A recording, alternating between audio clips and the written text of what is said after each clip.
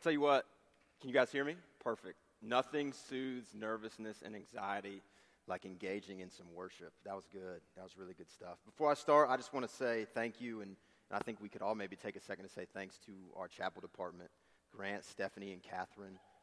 Yeah, let's do that too. Those three work really, really hard, really thoughtfully, really prayerfully to create an environment, not only in chapel, but campus-wide, that's just ripe for growth. And, I think it's just always appropriate to say thanks. So when you see them, say thank you, because so many of the growth that happens is a result of their prayers and their thoughtfulness and their work. So let's get going. I know we got lunch coming up. Every speaker's dream, speaking to a bunch of college students right before they eat lunch. So I'm excited to speak today. I'm excited to speak for a lot of reasons, mainly because, I've dealt with some stuff. I've learned, I've grown, I've kind of lived life. I'm 34. Not many people in this room are that old. A lot of, 18 to 22s in the room. And over the last decade, it's been really good and it's been really transformative. But at the same time, I'm like just young enough to remember what it was like to sit in chapel as a student. I probably won't be able to remember that much longer, but I do. And so I've kind of constructed my talk for college me. What do I really wish I could have heard or, gleaned or whatever word you may use. I've really got three hopes.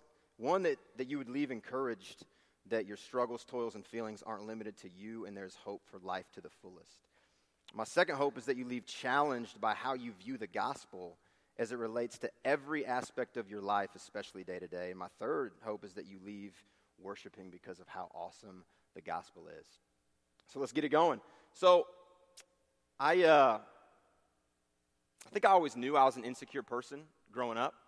I just didn't have the vocabulary necessarily, the insight, the understanding to articulate it. But you know how sometimes you have these thoughts, you've got these feelings, you've got these emotions, you don't really know what to make of them, and then all of a sudden maybe you read a book, maybe you hear a talk, maybe it's a podcast, maybe it's a chapel, maybe it's a sermon, maybe it's just a throwaway comment by somebody that you're talking to, and then all of a sudden everything just kind of crystallizes for you, and it's almost like you get this instant clarity, understanding, or insight. It's a beautiful thing. I love when that happens, and that's kind of where I'm at with my own insecurity right now. But growing up as a kid, and even through college, and I would even say early into my coaching career, I just knew that I had this emotion that I felt, and I had these things that I did to hide it. I didn't know what it was, but it was there. Sometimes it kind of caused me to, puff out my chest and act tough. Sometimes it caused me to totally withdraw. Sometimes it pushed me to try too hard or try to force something. My first year as a college coach, as an assistant coach, comes to mind, when I just became totally addicted to work, neglected everything else in my life. And sometimes it kept me from trying things at all. As I look back, so many decisions that I've made have been made from a place of insecurity. And even more than the decisions, just, how sometimes like life happens and like where you're at right now just kind of spills out, like when you just react. A lot of times it's conflict. A lot of times it's, when stuff doesn't go necessarily according to plan. I think about those moments so much, and it wasn't good. It's straight up embarrassing at times. Others, though, the thing with, insecurities, I don't think other people would have labeled me insecure. Because we give these different labels to things all the time. So to other people, I was passionate, right? Maybe not the most tactful, but passionate, right? Fun-loving, hardworking, driven, a jokester. That's what they would have said. But nobody probably would have said, oh, that guy's dealing with some insecurity. I bought into the lie for a long time that a good day was a day where I hid my insecurity well and where I wasn't exposed. And that a good life was just made up of a bunch of those days. And when I say it out loud, it's like, that's not right. Like that sounds so dumb, right? Like that's not a good life. That sounds terrible. And so on one hand, we recognize immediately with our logical minds that life is supposed to be so much more, especially a life with Jesus, right? But yet, how many of us find ourselves stuck in a place of just trying to hide or manage our insecurity on the daily? I'm not going to ask you to raise your hand, but I will. Here's the thing, though. The more I learn about insecurity, the more I realize just how all-consuming yet undercover it is. It's in me and it impacts me so much, but I can go days, weeks, and previous to recently, years without recognizing it. But it's been one of the few constant companions in my life. And I think, and this is crazy, but I think it's true. I thought about this for a while. I think it's probably had more impact on my behavior than any other emotion. And even all that being what it is, the most important thing I think I've learned about my insecurity and even insecurity in general is it's not even the problem. Insecurity is not the problem. It's the fruit. It's the fruit that's produced from the tree of misplaced identity. And take it from an avid youth tree climber. That is not a tree that you want to climb, or let alone build a tree house in. Y'all ever seen The Truman Show? It came out in 1998. All right? So I'm dating myself a little bit here. I love The Truman Show in part because it's kind of like Jim Carrey, before he got weird, like he made some really good movies. But The Truman Show, The Mask is another favorite, but The Truman Show, I'll rein it in. The Truman Show is this movie about Truman, played by Jim Carrey, whose life is lived in this dome. It's literally this constructed environment by this mastermind producer. And the producer controls everything. He controls the weather. He controls the traffic. He controls every event that Truman experiences throughout his day-to-day. It's a really good movie. He ends up escaping it. Spoiler alert. But if you haven't seen it by now, you're not going to watch it, so don't act like you will. But to me, identity is like that mastermind producer. It's like that mastermind producer in The Truman Show. Identity controls everything. It's the basis for how you think, feel, act, etc. Insecurity, you can get good at hiding your insecurity. I got really good, especially once you know what to look for. Identity, not so much. See, identity, the root of our identity, grows down into every aspect of our heart. And the manifestations of where we place our identity pop up in every context of our life. You cannot hide where you place your identity. When you live out of misplaced identity, life becomes this endless game of striving.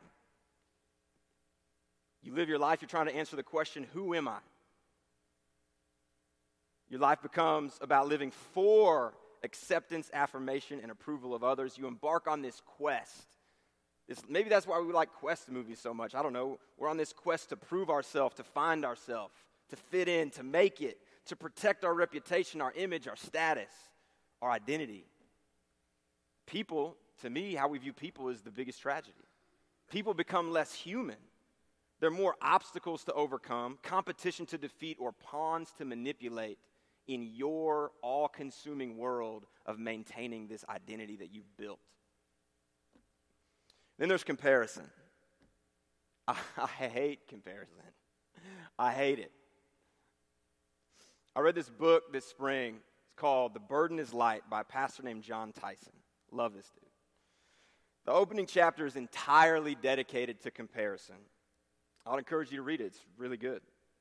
And I'm not sure I've ever identified with somebody else's words more. I'm going to read one quote. This quote just jumps off you know how sometimes a quote just jumps off the page and just punches you right in the face? That's exactly what this quote did to me. Comparison makes it impossible to love deeply in community. As followers of Jesus, we are called to live lives of sacrificial love, but it's impossible to give our hearts and lives away to those whom we must be better in order to determine our worth. Comparison is the enemy of compassion. I would add enemy of deep, authentic relationship too, but man, that is a dagger, right? Like, that's tough. It's tough to read because it's like, I do that. You know what I mean? Like, I do that all the time. How many of you have been there? Right? Say something good happens. Maybe it's a sibling, maybe it's a friend, and you literally say the words, I'm so happy for you. right? I mean, how many of us have said those words to somebody at some point in our life, when in reality, we're just thinking, I'm not happy for you at all. Right? Because all you just did was raise the bar that I compare myself to. You just made my life harder. And then flip it, right? You got a friend who's really struggling with something. This is, to me, it's worse. I guess we're not going to rank. They're both bad. Your friend's struggling with something, right? And deep down inside, you're like, it's about time. It's about time. You messed up. Shoot, I've been messing up long enough. Make me feel good now. You know, like, come on, what is that? When they need us the most, our empathy and our compassion the most, we're borderline celebrating. That's comparison, though, right? It's the ultimate joy vacuum. Makes the bad seem way worse, the good seem not good enough. Great is impossible. Celebrating others' success, that's just a game of charades. And then emphasizing with others and loving and serving, nah. As a lot of people would say, younger people, not about that life. You know? Who wants that life, though? Like, who wants that life? Like, I don't. I don't want that life. But when our identity is misplaced, and we're living out of that insecurity, comparison always joins that party. That's not a fun party. It's like the tree that you don't want to climb. That's not a party you want to be at. So I know I'm still prone to compare, as we all are. But my hope for myself as well as you is that comparison can come to serve as an indicator light for the condition of our soul as opposed to the unchecked habit of our heart. But this was me for the better part of a decade. So I had one dream job, ever since I was a little kid. Anybody want to guess what it is? What was my dream job? What do you think? You got to say it louder. Coaching. Yeah. I wanted to be a college basketball coach. That's what I wanted to be. I mean, NBA player was my backup plan, but I wanted to be a college basketball coach. And I got to become, specifically I wanted to be a head college basketball coach, and I got it. I got to become a head college basketball coach. I'm 28 years old, and I've got my dream job. Thank you. I'm not 28 years old now, just so everybody knows. But I didn't know what I was doing. I was ill-equipped. I didn't expect to be a head coach at 28, but I was. And from that day forward, from that moment when that AD said, do you want the job? And I said yes. From that second, for the next 2.5 years, college basketball coach became who I was. It became my identity. Maybe some of you can relate to how it played out for me. Maybe the role in your life is different. I wanted so desperately to fully embody successful college basketball coach. I wanted my players to love me, my competition to fear me, anyone on the outside looking in to revere me. If I had a personal mantra during my early coaching years, it would have been prove that you have what it takes. And it's like I woke up every single day with that prove what you have what it takes just running through my mind. It overtook everything. And my players so often bore the brunt of that. I look back on some of the interactions that I had, some of the mistakes I made, some of the opportunities I missed. I'm filled with regret. Even the stuff I got right, even the good relationships, even the guys I was able to help, it was empty because it was all about doing what I needed to do to feel good about me and get them to just help me win games. And speaking of games, like games are a pretty big part of a coach's life. I don't know if you know how it works, but we coach in a lot of games. I hated games. I hated game days.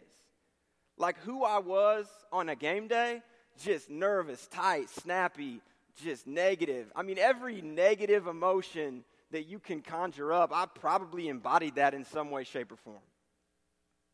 I was fearful. I was afraid, right? I was afraid to lose because my identity is on full display for everybody to see during a game. I say everybody to see like so many people came to our games, but you know what I'm saying. And if we lost, which we often did, I was a failure. And I didn't just fail at winning that game, I was a failure because I was college basketball coach. That's what I was. All I did was compare. Money, status, position, winning percentage, recruits, you name it. I did mix up how I compared, though. So I would switch it up, see if you can relate. So I would compare with those who had it better than me, or at least how I perceived to have it better than me until I couldn't take it anymore. Then I would switch it up, and I would just start comparing myself to people that I just thought I was superior than. And then I would pump myself back up. That sounds super healthy, right? I was a prisoner in a cell that I had built myself. And there were major parts of my life that were flat out empty. So fast forward 2 years, 2.5 years. I'm in the middle of my third season. We're actually good. We're actually pretty good. But I'm done. Done. It's Christmas break. I'm miserable. I'm angry. I'm on Indeed.com, like firing up the search. Like, I'm ready to get out. Like, that's how bad it got. My dream job, 2.5 years in, having success, whatever that is, and I am done. Funny story, I still get notifications from Indeed.com when middle management jobs pop up in the Midwest. So if you're looking and you need some advice on some open jobs, I can help you with that. And the thing is, like, I'll always get those. I'll never stop getting those because now I get them, and it's a reminder. It's a reminder of what God's done in my life. But I'm a Christian, right? Like, I'm a Christian, though. I went to private Christian university. I went to church. I read my Bible. I prayed sometimes. How is it possible that I can walk with the Lord, yet make the mistake of misplacing my identity and living a life that's a shell of what it's supposed to be, and even engaging in my calling and finding it empty? I'm going to repeat that just because I think that might be the one thing that I say all day that maybe catches the most of you, where the most of you can identify. How can we walk with the Lord, yet make the mistake of misplacing our identity and living a life that's a shell of what it's supposed to be? I'm not saying raise your hands, but I would venture to say that so many of us have been in a place or have major aspects of our life where we're just like, really? Like, that's it? Like, this is it? This is all? Okay. I mean, you know. There's a rapper that I like named Young Noah. Any Young Noah fans out there? Young Noah? I see you, Jacob Morosco, my man. He's got this song called Closer Now. And there's a lyric in this song. It says, there's got to be more to this life than to wrestle with a porn addiction. And it's like, yes, there is, right? There's so much more to life than just mere toil. I've got a story. I don't know if it's true, but I like the story, so I'm going to tell it. We can all just pretend that it's true. So it's Thanksgiving. All right, it's Thanksgiving. Mom's making the turkey. Little girl is watching her. Right before Mom puts the turkey in the oven, she takes a knife and she just cuts off the end of the turkey, like 2 or 3 inches. I don't know what you know about cooking turkey, but that is not a step in the turkey cooking process. So the girl is like, Mom, why did you just cut off the end of that turkey? And she goes, you know, it's funny. I don't know. I don't know why I cut off the end of the turkey. I just know my mom always did it, and I learned it from her, so I've just kind of always done it. So you need to go ask Grandma. Okay. Goes and asks her grandma. Same question, same response. Grandma, I don't know. I got it from my mom. Go ask her. Go ask great-grandmother. Okay. Little girl goes, ask great-grandma, why do we cut off the turkey? Like, nobody knows. They always said they did it because you did it, blah, blah, blah, blah, blah. Do you know why? Here's what she says. She said, we used to do that because when I was growing up, we were too poor to afford a proper turkey pan. So we had to cook it in this cookie sheet that was way too small. And the only way we could fit it in the regular pan was to cut off the end. So when I grew up, I always used to do it because it reminded me of where we came from, what we've overcome, what God's done for us, who we are, and it just really helped me to be thankful. That's powerful, right? That's powerful. Only it wasn't. Only it wasn't powerful at all. Little girl, okay, thanks, runs off. But here's the tragedy of that story. As powerful as that tradition could have been, and as great of a story as that tradition could have helped tell, it ultimately became meaningless because traditions lose their meaning when they become disconnected from the source and the purpose. and so it can be with how we treat the gospel. We can know the gospel, we can accept the gospel, we can engage in a lot of Christian activity, and at the same time completely neglect the gospel. All the things we do, Christian education, Bible study, with your hall, personal quiet time, going to church, it can all become a box that you check or the end of a turkey that gets cut off, but no one really knows why.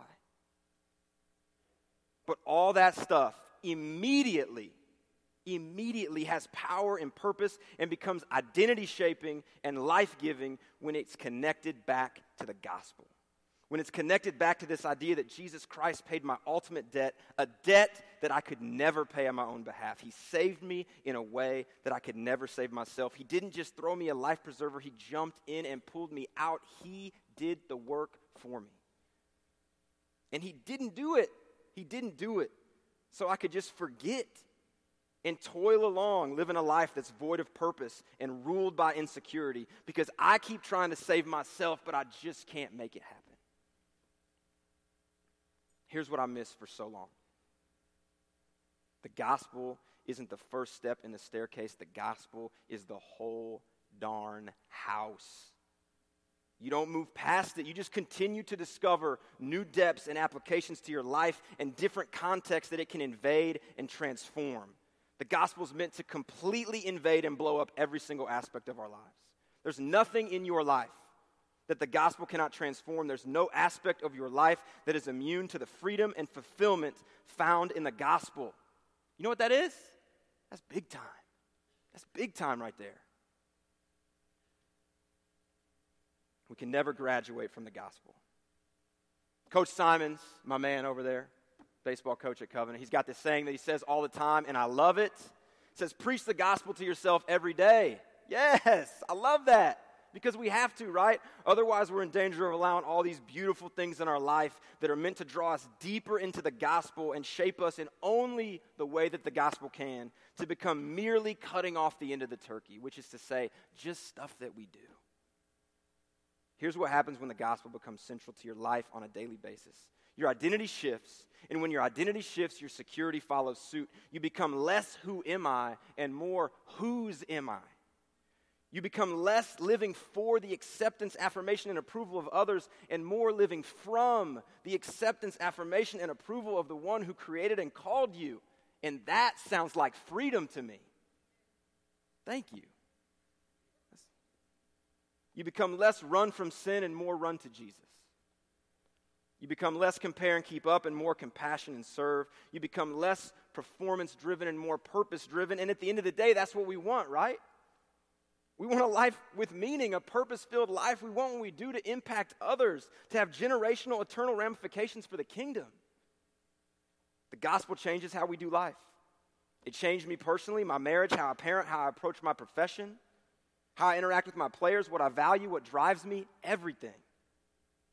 I went from despising my job to absolutely loving my job, from being empty to being fulfilled, all because I fell back in love with the gospel and it changed my identity. I'm not perfect. No, but I am different. My everything is different, and your everything can be different too. It's not easier. I don't have less problems. I'm not all of a sudden rich. But it's just different, man. It's just different. A good different. And I don't say that in a boastful way, but I say it confidently, knowing what the renewed love for the gospel has done in me and will do for literally anyone else in this room.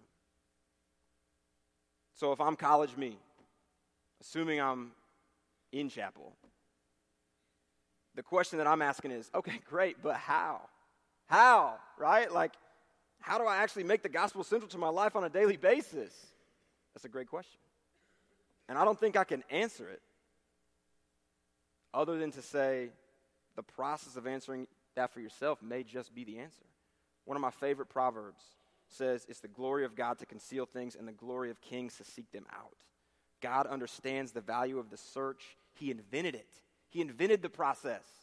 So embrace that process of figuring out what that looks like. But maybe start here. There is literally nothing you could possibly do to make God love you any more than he does right now.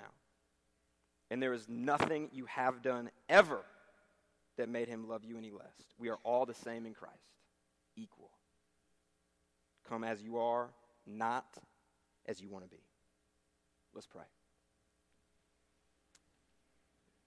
Dear Lord, thank you for these students. I pray that you would invade every aspect of their lives with your gospel. In Jesus' name I pray. Amen.